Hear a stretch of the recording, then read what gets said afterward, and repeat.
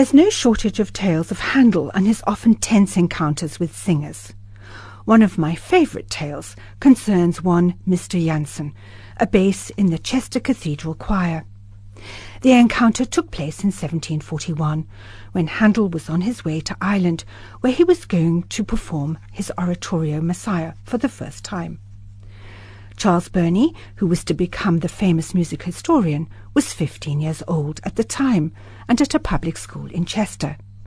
He was really curious to see the famous Handel and observed him sitting in the Exchange coffee house, where he was seen smoking a pipe over a dish of coffee.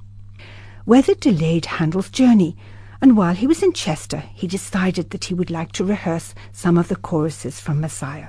He turned to Burney's music teacher, the cathedral organist, to recommend somebody who could sing at sight. A bass, Mr. Jansen, was suggested, a printer by trade who was one of the best musicians in the choir.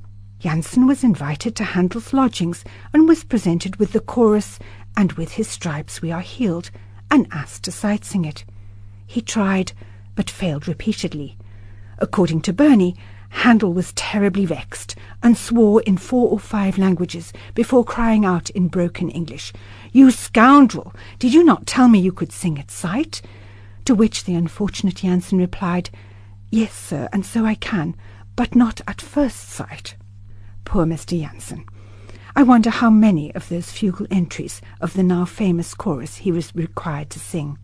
"And with his stripes we are healed" from Handel's Messiah is performed here by the choir of King's College, Cambridge, with the Brandenburg Consort under Stephen Cleobury.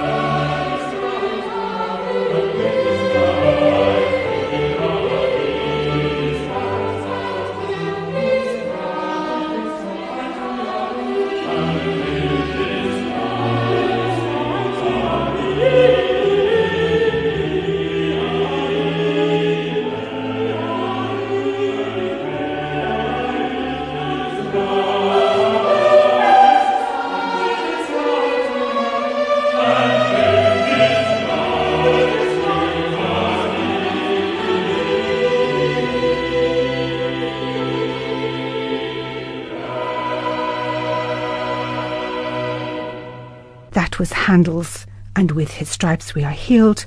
The choir of King's College, Cambridge, and the Brandenburg Consort were conducted by Stephen Cleobury.